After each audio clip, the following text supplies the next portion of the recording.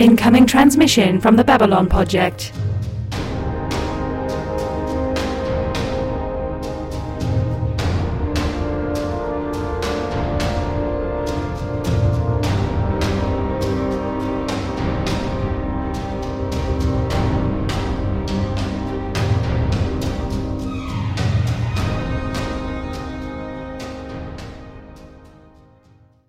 Welcome to the Babylon Project, our last Best Hope for Trash. This is a rewatch podcast for Babylon 5, featuring two veterans of the show and one newbie. I am your newbie host, Justin, and here to help me along are my co-hosts, Jude and Anna. Jude, Anna, how you doing? I'm alive, which is more than I can say for how I felt most of this week. I've had the dubious pleasure today of starting to redo the every 3-year clinical ethics training, which is very important, but also... According to who? Franklin or the United States government? I'm pretty sure if this were the Franklin anybody who medical wants ethics to, training, conduct research, it should be important to them. Just putting that out there. I mean, Franklin does a lot of research. I'm just saying, if Franklin were conducting this exam for you, it would be, you have a female patient. Well, maybe Franklin should redo this training as well. Yes, I don't disagree, but it takes a while to go through, and there are many modules and many quizzes. Yeah, that's probably why he never did it. Who's got time for that? I know that I have to take a quiz on money laundering and stuff every year, and it's the same exact thing, and I could pretty much do it in my sleep now, and horrifically I'm just it's one of those things where I'm just I feel like Ron Swanson is just I know more than you. I know how to do crime, unfortunately. We have a bunch of them. I mean, because I work in corporate technology, I have sexual harassment and what's the other one? We have a bunch of them we have to do. Sexual harassment and privacy laws and all kinds of weird topics that I have to be certified. I have to pass a certification on. Data privacy is a big one. Mm-hmm. Yeah, it's fun. Yeah. I'm behind. I have 6 of them due. I got stuff to do. I have far more important things to do than watch a 60-minute video and then click through a quiz about whether or not I should be sharing people's credit card numbers. I don't touch people's credit card numbers. Yeah, well, and same with the, I have to do all the clinical research ethics stuff, but I don't actually see patients, and all the data that I get is de-identified, which granted is not all data that is de-identified is actually de-identified, as I'm sure you have learned in the data privacy and security things. I'm going to save us from this conversation right now because we're actually going. I was going to say this is hot content that I'm sure Zathras is going to love. This is stuff that should be. This is stuff that shouldn't be cut because it's bad. It should be cut because it's boring. You don't find data privacy conversations interesting? I'm sure at least one of our listeners is loading a revolver right now. All right. So we're here. It has taken us. It's taken us about precisely 1 year. But we are here. We are at the end of season 4, which feels like an ending, but is not an ending. Depends on who you ask. I know a few people that never bother to watch season 5 even on rewatches. But yes, there is in fact another season after this. Well, we're already. I feel like I'm good at this point because we've already passed the point at which I nope out of the show, which, as previously discussed, is the precise moment when all of that ship debris is hurtling toward the bridge of the White Star, and we're past that. So I'm solid. I believe in us. Okay. Yes, if you have not figured it out, tonight we are discussing season 4, episode 22. Deconstruction of Falling Stars. We are at the season 4 finale, baby. Technically, it's the second season 4 finale. the actual season 4 finale was filmed before confirmation of season 5 was received and was stuck in a can and was turned into the season 5 finale. Interesting. So that when we get to the end of season 5, just keep that in the back of your mind, that was filmed as the end of season 4 with the thought that it was the end of the show. And then when they got the extra season pickup, they just stuck it in the back of a drawer and then filmed Deconstruction of Falling Stars to fill in. That's handy. For season 4 finale, and went in and then filmed season 5. And interesting. And this episode, it really does feel like that, because it feels sort of like that. We were all discussing the other day on regarding Ted Lasso, that they got news that they have 2 extra episodes in the season, and but already had the season plotted out. And so those 2 episodes are great, but also don't necessarily mesh well with the rest of the plot of the season. And this episode, I think, is like that. Okay, question. I have a specific comparison that I'm going to make once we get into our discussion. Oh, right. Is this episode a Christmas episode or a Beard and Bell Bottoms episode? It's neither. Okay, we'll get there. I believe you've got the summary this week. Yes. Thank you for trading off the other day. So buckle up, everyone, for this wild ride. Yeah, so this is episode 22 of season 4, Deconstruction of Falling Stars, written by JMS and directed by Stephen Furst. Veer! Yeah, our boy. Yeah. And it is a wild episode. Yeah. We start with the scene on the station as Sheridan and Delenn return as newlyweds. Garibaldi and Franklin have apparently organized quite a welcome for them with balloons and confetti, precisely because they know that Sheridan would absolutely hate this. And who knows, maybe they just wanted to celebrate being back together themselves. Jakar and Londo are there as well, returning from Earth. And Londo remarks that Centauri weddings are somber, while their funerals are celebratory, and asks who died, and gets a really, really awkward silence. Ooh, buddy. Yeah. And nobody even tells him that it's Marcus. So Delenn and Sheridan speak regarding the celebration. Sheridan insists that in 100 years, it's likely that no one will even remember them. And we see the ISN footage of their return to the station, but it is interrupted by continuity error. We get a message, and someone is accessing computer records regarding the Interstellar Alliance, covering a 1,000-year span from the date when it was founded. The unknown viewer starts to display the records in chronological order. The first one is an ISN segment with talking heads discussing the newly formed alliance. The panelists include a senator, a journalist, and, of course, one of Clark's speechwriters. The senator and journalist are both cautiously optimistic for the alliance, while the speechwriter is mostly interested in displaying his raging hate boner for Sheridan as he spews Clark propaganda. The record cuts out, and we move on to our next segment, an academic panel recorded on the 100th anniversary of the founding of the Alliance. The panelists this time include a historian, a political scientist, and a psychologist.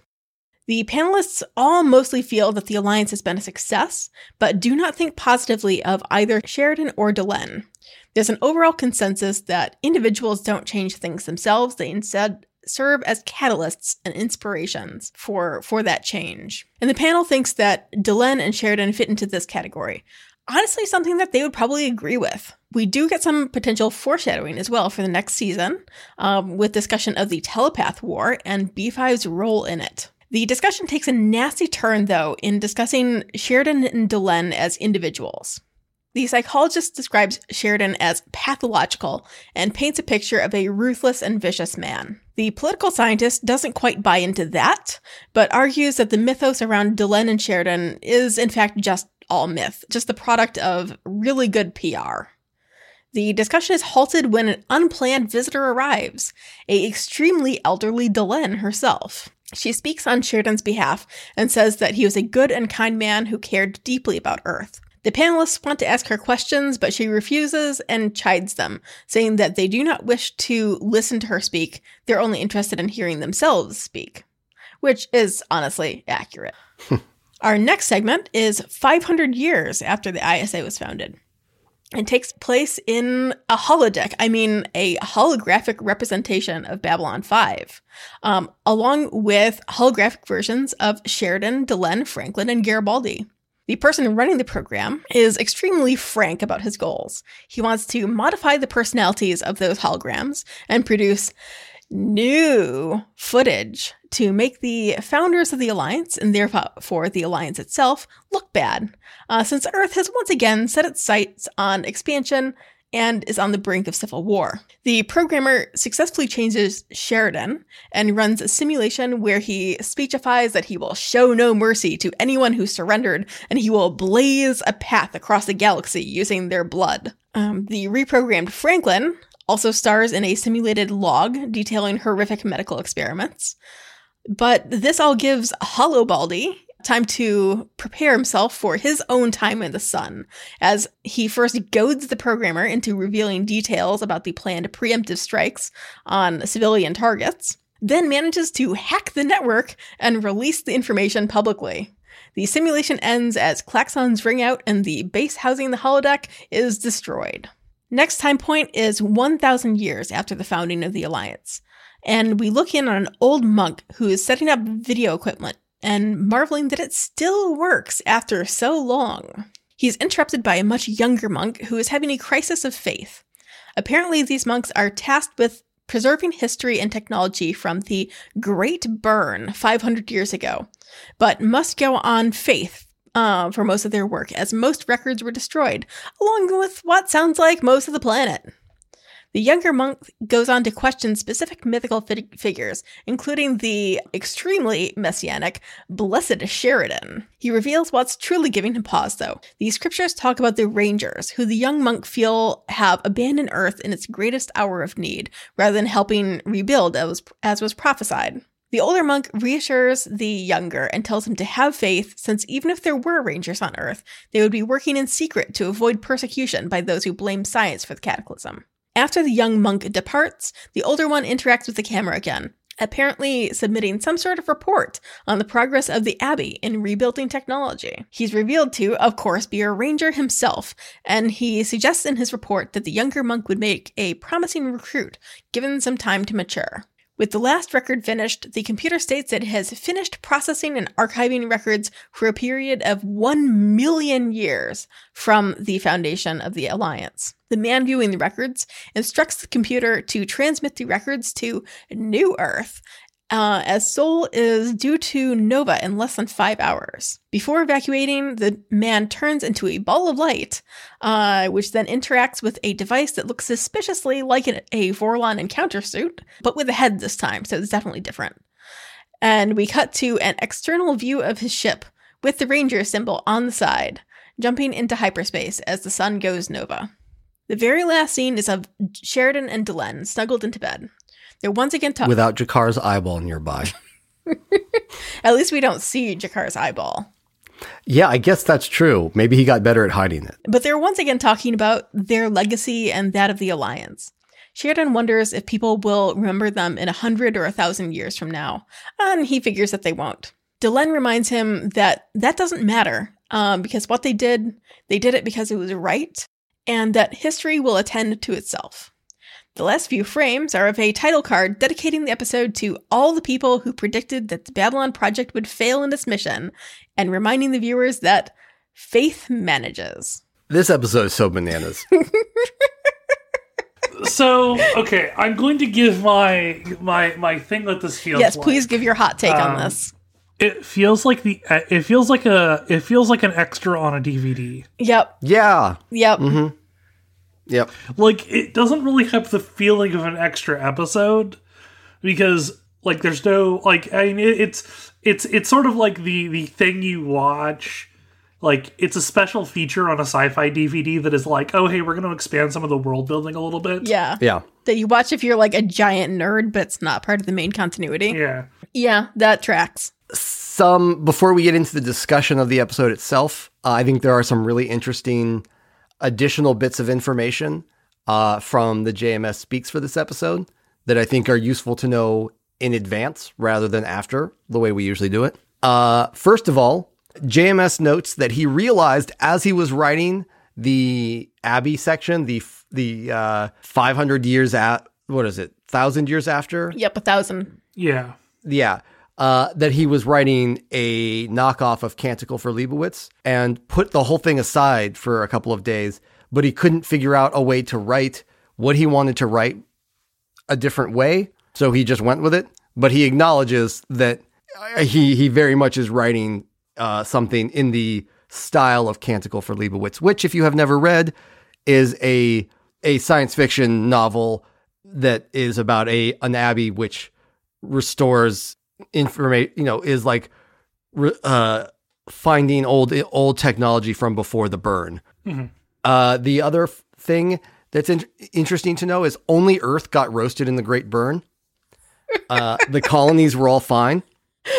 And then they just left Earth to fend for itself. Yes, and Garibaldi, Honestly, I don't blame him. Halabaldi is the reason why Earth got roasted in the burn. I love that. I mean, honestly, it's the best Garibaldi content we've had in the entire show. Yeah. His broadcast caused the colonies, which were all on the ISA side of the conflict, apparently, to preemptive strike and just nuke Earth into the ground, basically. Yeah. New Earth at the end is the Vorlon homeworld. Squints. Humans have moved to the Vorlon homeworld in a million years. Is this like the Shadows moving to Zahadum? Because Lorien was there. Ugh, this feels gross. Yeah. And the very last point, which I hate, is that according to JMS, the Minbari also achieve First One status and are running around in encounter suits, I guess. I don't know. But the Narn and Centauri do not, which I think is horseshit. Yes, obviously the Centauri do not become an incorporeal race. That you can't fuck when you're glowy space when you're a glowy ascended thing. But the Narns, there's no way that Narns are less spiritually advanced than humans are and do not achieve an ascended state. Yeah. I 100% call shenanigans on that, JMS. And I feel like that's based on him writing himself into a corner with the fact that the Vorlons were like, the thing from like, it was freaking episode 1 where Kosh is like, they are a dying people, and it's which one? Yeah. Yes. And like, I feel like he might have felt like he wrote himself into a corner or felt like he had to stand by that or something like that, which is also horseshit. But I refuse to acknowledge that. Yeah. And I just, it's a JMS Speaks, it's not so even I in personally any of the don't buy books that. or anything. But, It's just in a JMS Speaks, so who gives a shit? yeah. Yeah. But that's all. Or maybe just the Jakar following sect of Narns ascend. Everybody else can fuck off, but all of Jakar's followers should. I don't. I personally, it's like I don't really care at that point. I'm just like I don't care if they ascend or not. I'm just offended by the suggestion that the fucking stupid humans who nuke their own homeworld somehow get the ticket to the next stage of evolution, and the Narns don't. The humans are too fucking stupid. I just don't buy it. I personally like the idea that, I always wonder with these things, like, why is the like epitome of evolution or whatever, like the freaking like telepathic energy being thing, glowy ball of light?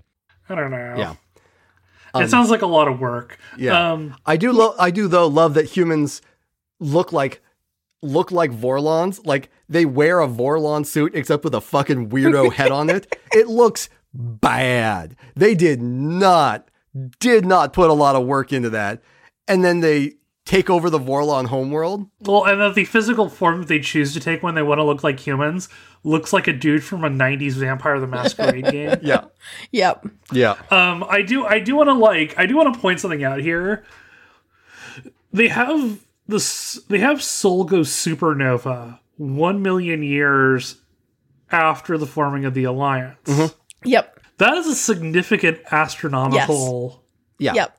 And that's supposed to be that is a significant acceleration of when it is supposed to be, because as best we know and have known for quite a while since we figured out how supernovas work, we figured out that Sol has about 5.5 billion years on its lifespan. Yeah, it's that's discussed in the episode. Is it a planned demolition? In the episode, it mentions that it's abnormal. There's something abnormal going on with Sol's supernova, and in the JMS Speaks, he says, "Supernovas happen when mass decreases. I wonder what would happen if somebody opened a jump gate inside of a sun." So it's a planned demolition. I don't know if it's a planned demolition, but somebody is blowing up Sol. Yeah. It's not clear who's doing it, but somebody's blowing up Sol.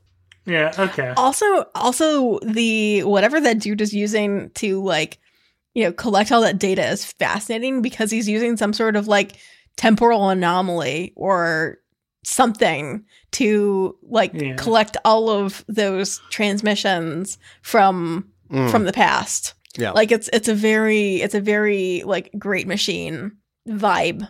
I got that vibe too. Yeah. Yeah.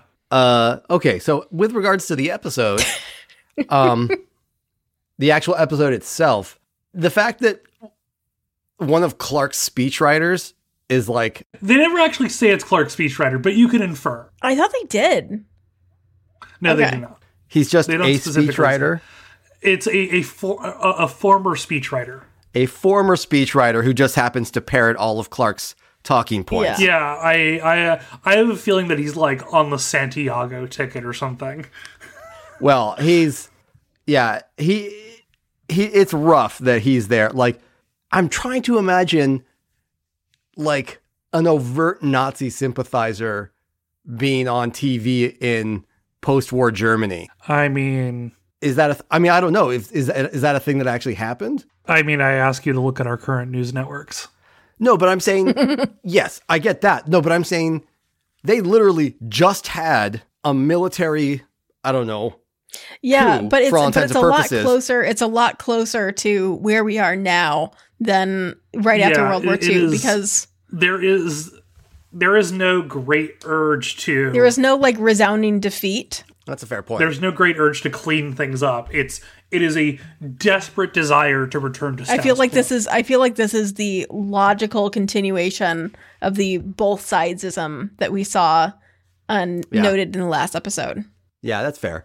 Even though Clark was willing to torch the planet, they very much are painting him as like, they're scapegoating Clark rather than putting his entire faction up for trial. They're very much scapegoating him as one mad leader. Yeah.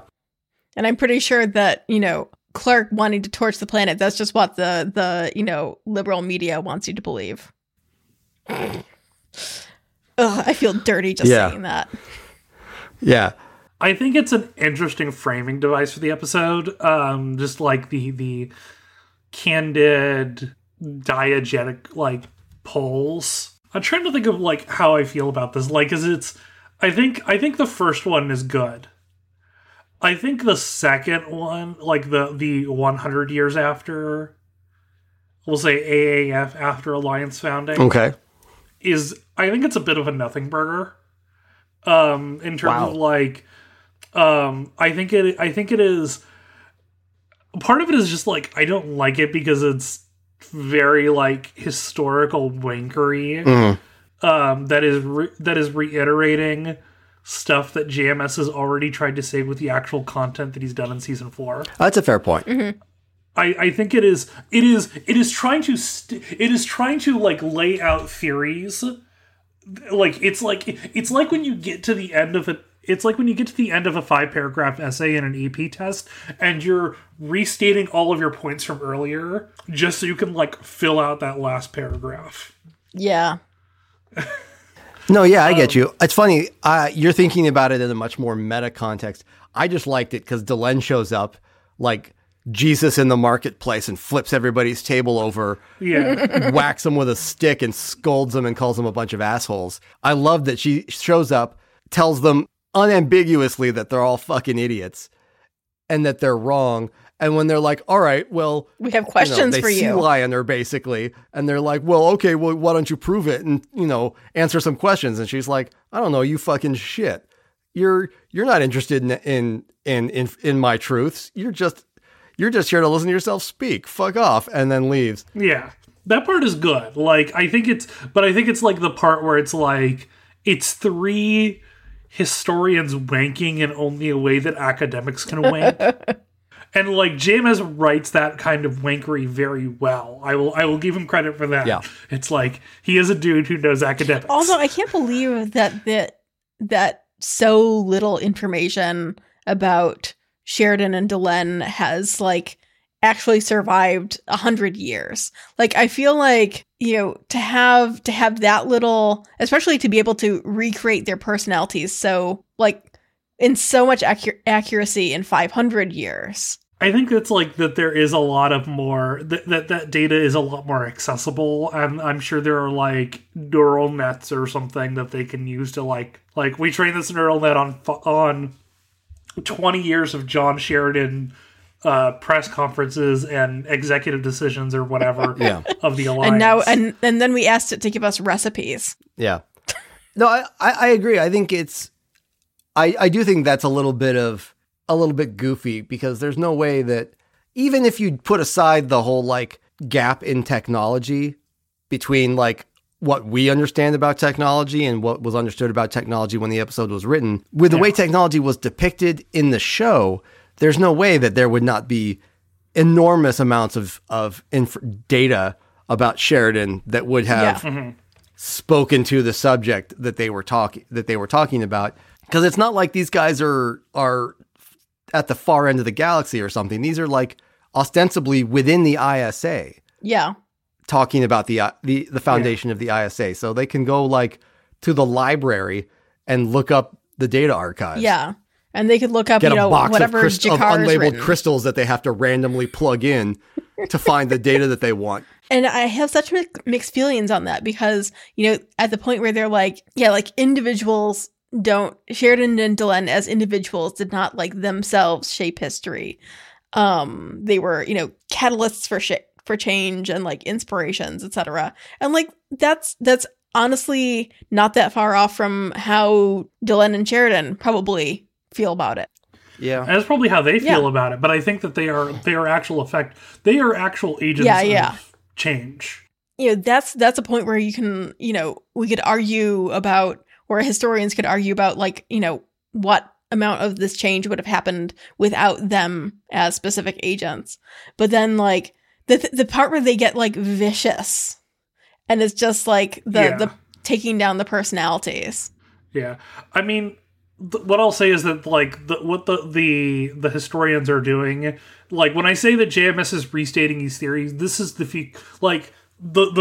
statement that they're saying of like that people don't matter, history progresses, is Francis Fukuyama, and like it's basically, that's basically the point of it, is like it's sort of regressive because it's also like it takes a very evolutionary approach to history of like history only moves forward towards like the end goal of history. And of course that's basically immediately broken within the episode. Yeah, it's very like it's restating that theory, and it's interesting how that plays out. And I think that for this thought line of history, which seems to be a very popular thought line of history in the Earth of the 24th century, is that there is a requirement to dismantle those figures. Even without evidence, like saying, we are going to say, oh, hey, there is the telepath war. We're going to take a commonly held political stance of we do not negotiate with terrorists. And we're going to extrapolate the fact that to Sheridan was a massive psychopath who was like driven to like create his own, like, yo, listen, that is, even for Sheridan, a rather large leap. And there's so many other ways that you could depict him as a psychopath. They don't even mention all of his war crimes. I mean, yeah, they're not going to. I mean, like, because in JMS's view, those are actually like justified. I'm just saying that if you're going to call him a psychopath, there's much better ways to paint him as one. I don't know. Maybe we don't. Maybe who knows? Maybe 24th century Earth doesn't know about the telepaths used in the Mars Rebellion. I would not at all be surprised if that information is not public. Oh yeah, no. That seems like a thing of like, no, we are never letting anybody know about those because it's that horrifying. Yeah, but that's just one of his war crimes. Like, there's a handful of them to pick from. You could absolutely be like, I mean, the man, mined an asteroid field and then lured a ship in under false pretenses. Like, Daddy loves a war crime. We've established there's this. a lot. But no, it's. I mean, what we're doing is because this is here to set up season 5, at least a little tiny bit, is that we get like this future scene. Yeah. To show us what the telepath war is going to be. Yeah. My favorite of all of these is the next one in the Abbey. The next one is the Hollow Baldy. Oh, that's right. Okay. Well, I don't like that one. I love the holodeck episode. Do you know what it reminds me of? It reminds me of that episode of Voyager where the doctor, like one of the doctor's backups is reactivated on an alien planet. And they're like, we've reconstructed the crew of Voyager from our data as well as some historical extrapolation. And it's like, Janeway wearing like black leather gloves. And yeah. It's like Janeway is like evil mommy dobby. Yes. And they get Harry's species wrong. It's like that's what it reminds me of. And then Seven of Nine has like a whole fleet of Borg drones. God, it's so. I was gonna say it's the one where what's his name? Moriarty figures out that he's on TNG, where he figures out that he's a simulation and breaks and takes over the Enterprise. I do find it extremely funny that JMS just found a way to do another Star Trek episode inside a season of like another episode. Yeah, it's fine. I mean, other than like the novelty of it being a holodeck one, it's fine. I think it's an interesting thing. Also, it's just like, holy shit, that dude is wearing SS runes. What the fuck? Yeah, it's pretty transparent between that and like the way he talks about like truth and stuff. Like, yeah, you're going for a very 1984 vibe, especially with like some of like the vocabulary he uses. Yeah, he's laying it on real thick. Like, we're here to establish the good facts as opposed to the real facts. TM. Yeah, exactly. See, I'm just surprised in your ragging on this section, you did not say something about how why do they have to invent fake malpractice for Franklin? Shit. That is good. Are you still feverish, Jude? I've been sick. I've been off my game. That's so good, though. They really didn't have to. Like, they could have sampled anything he did in the first 3 seasons, and that would have been absolutely appropriate. Although... So do you know what this is, though? This is...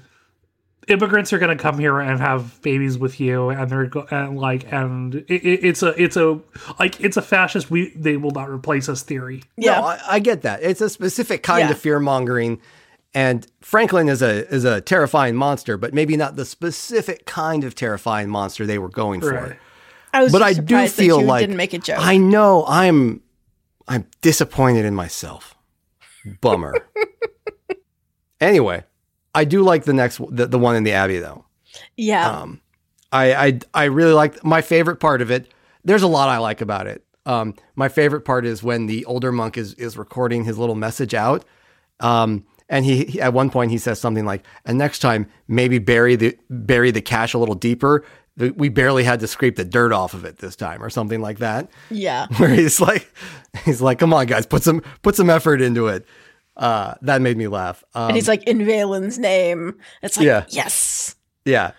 I like that Valen sticks around for 1,000 years. The one part I hate about that particular segment is that they're building a gasoline engine. Yeah. If it's the Rangers, why can't they guide them toward like something that's not going to like ruin the environment more? Because the planet. It's probably because it's like it's a necessary step of like understanding how the chemicals work, like how chemical reactions work. If you have to rebuild the technology base of a planet, it's like, oh hey, understanding how this very important chemical reaction works and is a jumping off point. Let's face it, Earth has been through a nuclear war. A gasoline engine isn't going to do much worse. Yeah. And this is 500 years after the Great Burn too, which is like, woof. Yeah. The illuminated manuscript's real good. Yeah, I was just about to say that. I love the illuminated manuscript with the what is it? The Blessed Sheridan. Yeah. One thing that I absolutely love in this scene is whenever there is a camera cut. Because, like, it's a multi-camera scene. Whenever they change camera, you can see the camera number in the bottom left. Like, which camera diegetically in the scene is recording it. Yeah, and it's all Roman numerals, too. Yeah, it's a very, that's a great touch. I didn't catch that. I'll have to rewatch that section. Like, I thought I was imagining stuff because it's like a little transparent Roman numeral. And it was like, oh no, it's the thing that they are actually doing on each cut. Yeah. It was it's a really nice touch. I think that's, like, in the way that, like, doing the ISN stuff was a cool thing. It's like, it's a cool thing that, like, it doesn't change the scene at all, but it makes it, like, 5% more. It helps it fit the framing of the episode a little bit better. Yeah, because that scene wouldn't in have worked if it was a single camera. Yeah, making it him talking to the cameras embedded in the room really, like, adds to it. I like it. Yeah. I love that the illuminated manuscript has Marcus in it. Yeah, it does. It's good to know that the legend of Marcus has survived for 1,000 years. Yeah. It's weird because I'm like, there's like probably things that like I could branch out off of, but like knowing that there's another season here and that the real finale is at the end of season 5, I don't really have a lot that I like. It makes you not like want to invest a lot of thought into this episode. But part of what I do want to say is that J. Michael Straczynski, for an atheist, like, has the most positive portrayals of Catholics and, like, spends more time seriously thinking about faith than, like, most, I made this joke on Twitter while I was watching the episode, but JMS is that person who, I knew several of these people who were raised Catholic, absorbed, like, everything that Catholicism teaches and decided, I'm going to take all this with me, but I'm not going to stick around here. Yeah.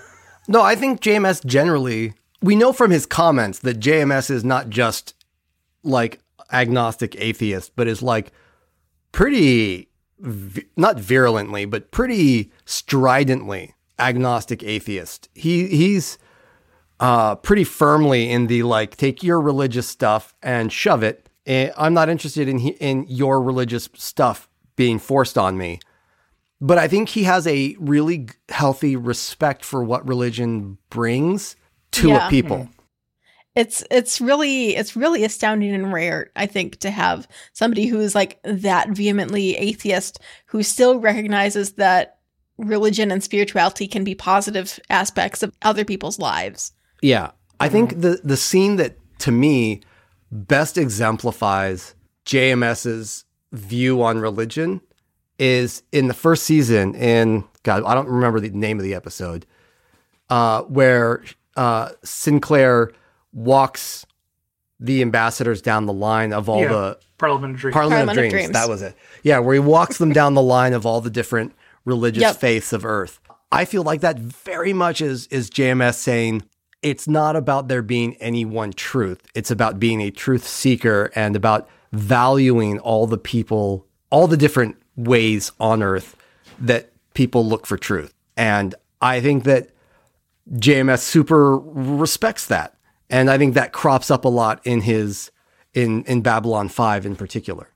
I agree. I think it is super rare, and I think it makes for really great content because he's able to, on the one hand, say, I will put in 1995, I will try and get a gay romance into my show, and I don't care what your, fundamentalist mom's Action Network phone drive says about it. Like, I don't care. I'm going to do my thing. While at the same time, not making a punching bag of religion. He's got Brother Theo and he's got the Minbari with their particular religion. And he gives Jakar this amazing spiritual arc. Like, I think that's really good to be able to balance those two things of having a respect for spirituality and religion, but also not being beholden to any particular, creed. I think it also helps us see so you pulled examples there of human and non-human religions and spirituality, and I also like that we see a variety of human spirituality as well beyond just the Parliament of Dreams episode. Yeah, we have the fact that Ivanova is Jewish is concretely part of her character, and it's something that we see on screen. It's not just alluded to or something like that. We've got the Franklin's weirdo faith. Yeah, you have your foundationalism. Yeah. There's the guy who tells Sheridan to just go kiss Dylan already. Yeah, and then you have Brother nice. Theo's monks, and yeah, you do have you have a much more a much broader display of faiths on the station than you have almost anywhere else. I'm excited to see in the reboot how he takes that even further. That's one of the things that I'm most excited about for the reboot.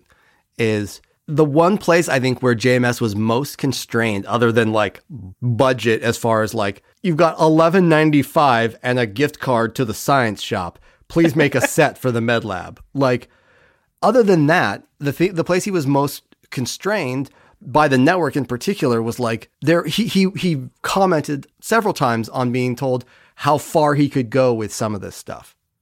Yeah, and you have to include a sexy pilot, and you can't have Ivanova and Talia kiss and stuff like that.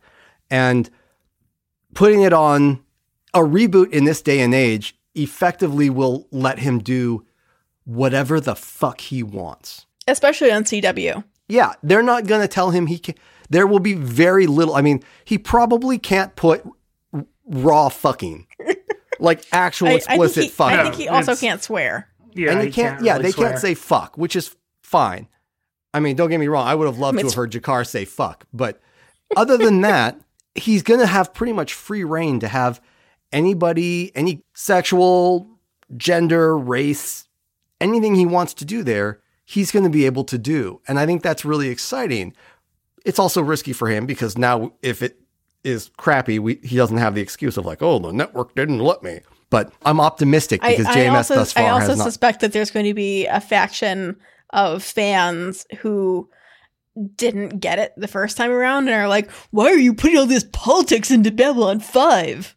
Yeah, that's the one thing about JMS being on Twitter. I really do appreciate that he's just like, doesn't give a fuck about the old fans. I really respect that about JMS. He's been doing a bunch of tweeting lately, and a lot of the tweets are like, as an old school fan of the old show, blah, blah. And he's like, that's great. Go watch the old show. The reboot's something different. Like, yeah. He has, he occasionally will make a comment along the lines of like, I'm glad you liked the old show and I'm glad you watched it. But like, he is not remotely coddling the old fans when it comes to the new show. He's like, fuck off. I'm not interested in placating you. Like, it's very comforting to know that he's not trying to hold anybody's hand. He's like, we got a new show. Like, be happy about that. Like, somebody was like, I really wish you'd just done like another movie. And he's like, the CW came to me and said, do you want a reboot? Here's a fuck ton of money. What the fuck do you want? Like, fuck off. It was very funny. I have two I know that faces. Oh, good. I didn't think to do that. Oh, you also had I'd also like to say that we each had a note regarding the balloons. Oh yes, the balloons are trans pride colors. Also, I do not know if that was intentional. I intentional or not, I love that. But also, balloons in rotational gravity. That's not. They should be stuck to the. Anyway, moving on. That's not how balloons work. So what are the faces? All right. So this one is it's specifically a personal one for me. So the writer, not like the Martian writer in the one AAF scene is a dude named Bennett Guillory, or Guillory. He was in Charmed. He was the source of all evil. But more importantly, in the FMV cutscenes in Dark Forces 2 Jedi Knight, he played the Jedi Master Q-Ron. Wow, deep cuts. Jeez. In Dark Forces 2, all the cutscenes were FMV, so they were live action shots. So he has played a Jedi Master. Okay. Wow. He is the Jedi that Kyle Katarn gets his lightsaber from. Like he appears in as holograms and stuff. And I think he actually appears in person, but I cannot remember most of it. He was also a merchant in Points of Departure, but whatever. And the second one, the more fun one, is the historian from the University of New York in the 100 AAF scene, the one who's asking the question that is being rather much nicer than the two people. Oh, yeah. The one who's the moderator. Yeah, the moderator for that is a dude named Alistair Duncan. What a name. I was just going to say. He has been the voice of Alfred Pennyworth in recent years. Nice. Jude, he is the voice of Celebrimbor in the Shadow of Mordor games. I don't know whether I'm pleased or insulted about that. But cool. I have my feelings about those games, but I know. He is also counselor. He is also Nihilus. Oh man, from Mass Effect, as well as the Turian counselor. Beautiful. He is also Metal Gear Rising: Revengeance as a corrupt U.S. senator who has the infamous immortal line, "Nanomachines." Wow, that's a resume. This dude is bangers only for his roles, and they're all voice roles, which great, love that. Babylon 5 has really has tapped some really amazing voice actors and given them some face time. Yeah. I mean that's 90s sci-fi in general for you there. Are we done with season 4? Yeah. Final thoughts on season 4. What's your one sentence final thought on season 4? Should have been 2 seasons. I would say mine is not as good as season 3, but still slaps. And it needed more alien dick.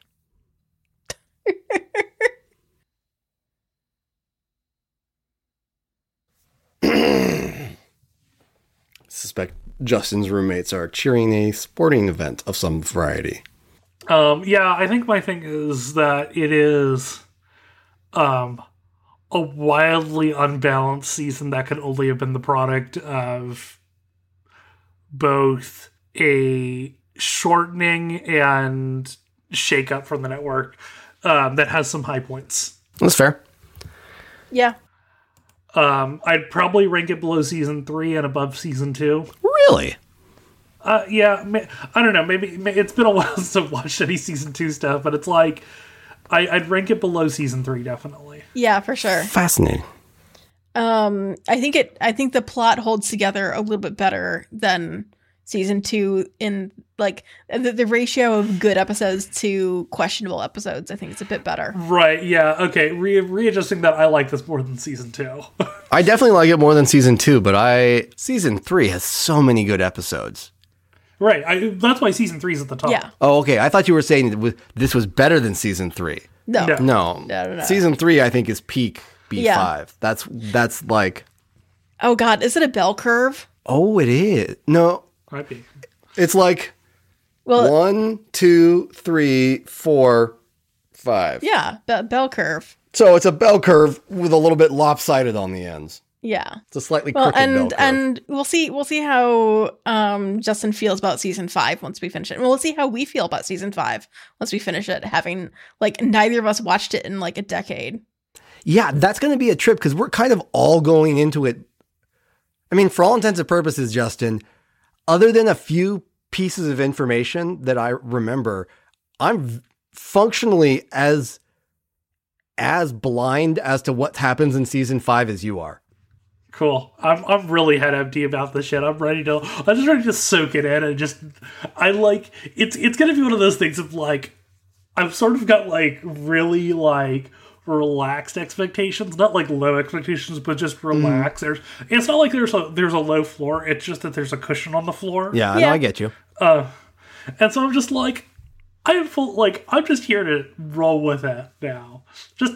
I want good vibes. 1, 2. I know 3 pieces of information, 2 bad and 1 good, about season 5. Just random pieces of information about it. So we'll see. And unfortunately, season 5, I think everybody's opinion on season 5 would be drastically different if it were Captain Ivanova. Yeah. Yeah, if Ivanova hadn't left, it would be a vastly different show. Yeah. And I think that's, not just in terms of, quality of acting or pulling or, having to construct a new character out of whole cloth and just drop them in when everybody else is established. It's also the fan bitterness, right? It's like the Ezri Dax problem, right? That there are legitimate reasons to like or dislike Ezri Dax as a character, but things were changed. But largely people hate her because she's not Terry Farrell, right? Yeah. Yeah.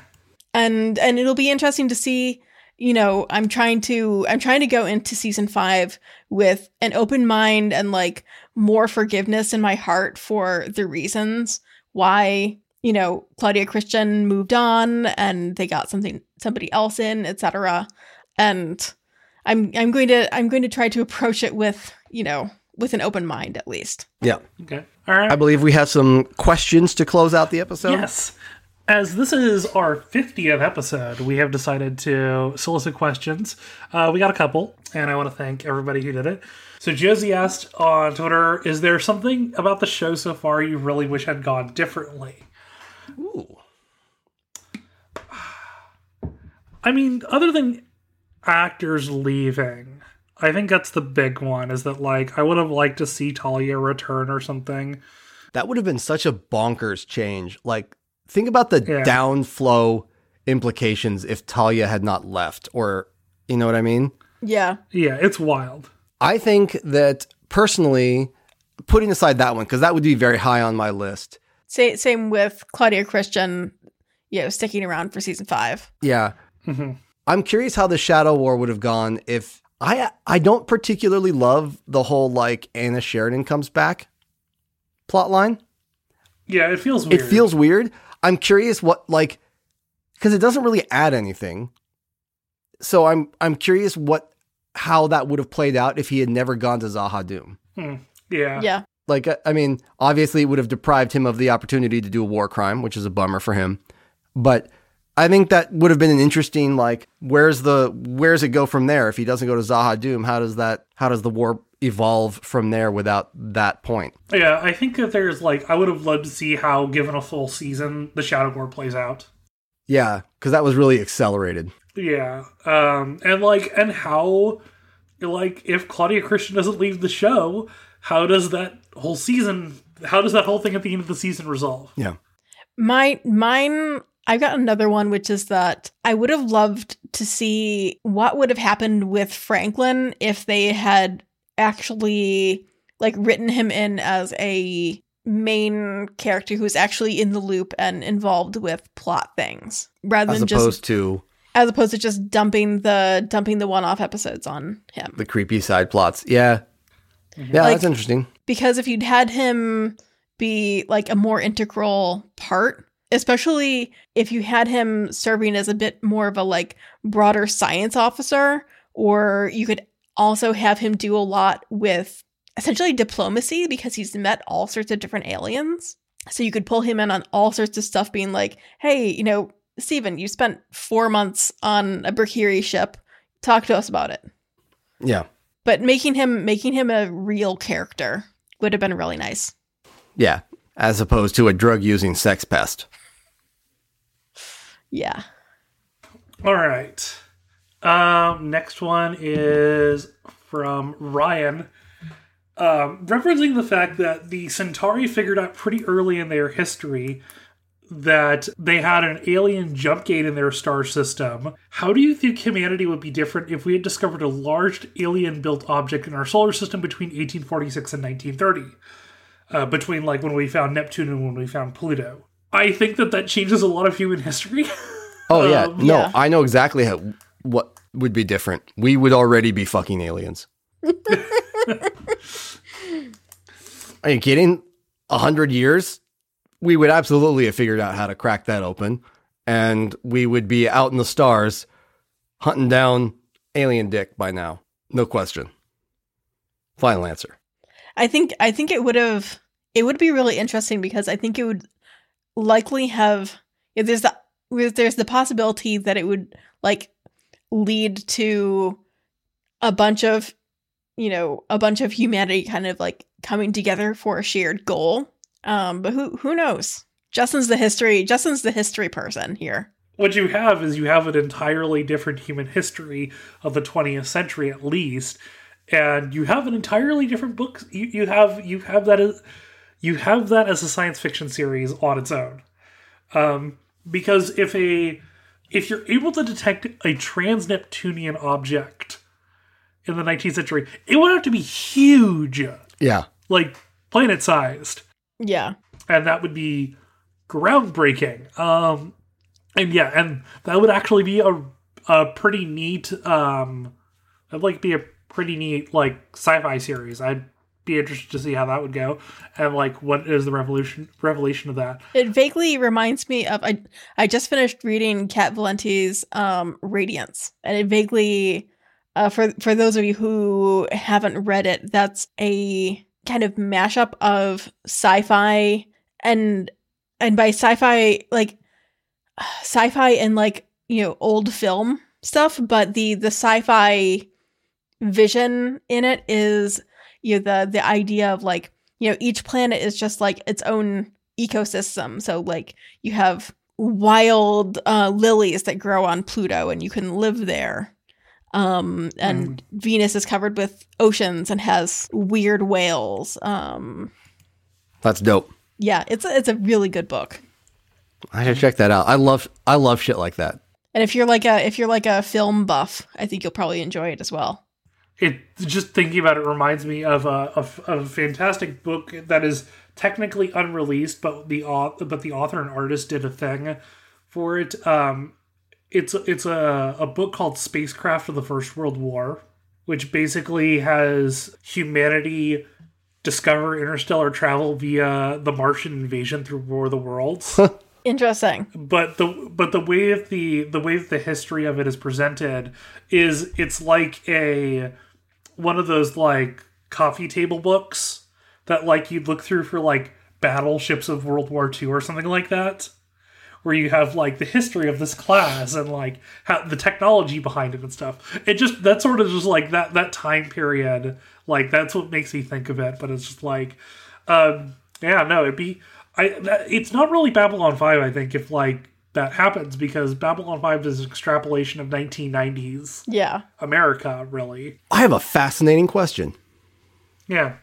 Is a reboot of Babylon 5 going to be an extrapolation of the 90s or an extrapolation of the 2020s into the future? It's got to be the latter. I would hope that it's the latter. I hope it would. From what JMS has said, I'm pretty confident it's the latter. You know, the way that he's kind of really gone out of his way to remind people that this is a new thing, that he's taking the basic premise and going back to the original drawing board. Yeah. That'll make it, that's going to make it really interesting, because like a lot of some of the fundamental tenets of that show stylistically and formally are, as Justin has very excellently pointed out, based on some 90s shit. And reinterpreting that, taking like the basic ideas, but then running with them in the 2020s forward, I think produces a much different, like, looking Babylon 5 than... Yeah. Babylon 5 with the internet, for one thing. And cell phones. Yeah. But also, like, I'm just thinking, like, aesthetically, like, do you get, the rotating destroyers, or do you get something different? My money is on the station design staying largely the same, and the ship designs mimicking the Expanse. I can see that. And us seeing a lot more kind of flip and burn maneuvers. Okay, last question we have is from Leaf on Twitter. What's a minor species in or out of the league that you would like to see built up or explored in the reboot? I'm a big Pac Boros fan. My answer would be the Dilgar. Ooh. Yeah. That's a good answer, because we know he went to war with them, but we don't know a whole lot more than that. I mean, we know that, like, 20 years, like, at the end of the Dilgar War, we find out that the reason they were doing the war was because their sun was going to go supernova, and they basically all died. I wonder if that, like, I think it'd be interesting to change that, and, like, I think that'd be a race that you could do a little bit more exploration with that, and I think there's more you could dig from that, especially because it's Earth's big introduction into the galactic stage. Mm-hmm. So I've got an answer for this as well. So I know we all really love the Drazi purple-green jokes. Yes. I would like to know, how on earth did they get there? Like, you stole my fucking answer. I want to know this too. How do you have an entire race of fucking idiots that can't, whose entire governmental system appears to consist of flipping a quarter with violence? And how do they become an interstellar faring civilization? Yeah, right? Like, all of that. I mean, granted, we have a system that is essentially like quarter flipping with violence, only more complicated. So who am I to judge? But like, their system seems extremely, it's not just that their system seems extremely bizarre, but they all seem generously kind of dumb. Like himbo dumb. Not like dumb, but just, not bright dumb. Maybe it's because that, like, outside of this one period of violence every 5 years, they're actually pretty chill dudes. Yeah, maybe. But it's just like every interaction we have with the Drazi, it seems like I just think they're better over email. Maybe. That's a callback joke there. Yeah. God. That was my answer as well. I would love to know how this race of goofuses, A, developed this bizarre governmental system, and B, managed to not civil war themselves into a smoking ruin before they got out into space. The other thing that I always wonder about. So remember in the episode with Londo's Ascension, we learn about the Centauri were not the only sapient species to arise on their planet. Right. Mm-hmm. There's like they murdered the other ones. Yeah, like Zerg or whatever they are. Yeah. Pretty sure those are actually out of StarCraft, but whatever. Didn't we decide that they were like, that this was the root of their like fear of, I feel like we had a long conversation about this. No, that is not due to that is not for their fear of the dick monster. That was on a different that was the episode. Knockoling Feeders. Yeah. But they had, there was another sapient species that developed on their on their planet, and the Centauri murdered them. And like, I would like to learn more about this, because having two sapient species arise on the same planet is buck wild. Yeah. No, I agree. And also like, how far in the past was it that the Centauri annihilated them? The Zon. I was XON. It was a sentient race that evolved parallel to them on Centauri Prime. They evolved on the continent of Zonos, separate from the distant continent on which the Centauri evolved.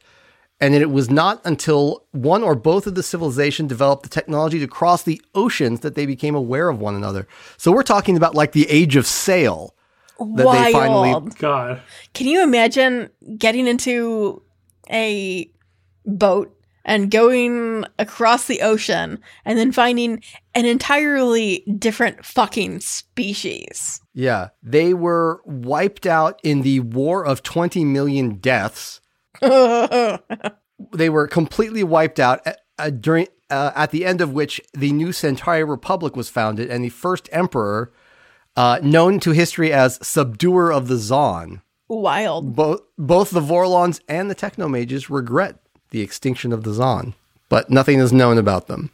They apparently went extinct sometime in the 13th century. That's not that long ago. Nope. Yeah, I mean, 1,000 years. Yeah.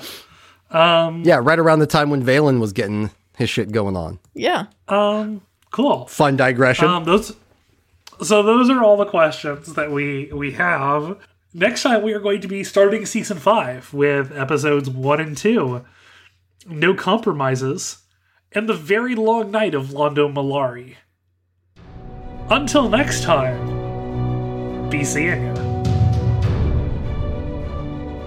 The Babylon Project is an independent production. All views expressed on the show are our own. Clips from the original show remain property of the original owner. Music information can be found in the show notes. The rest of the show is licensed under a Creative Commons 4.0 Share Alike No Derivatives license.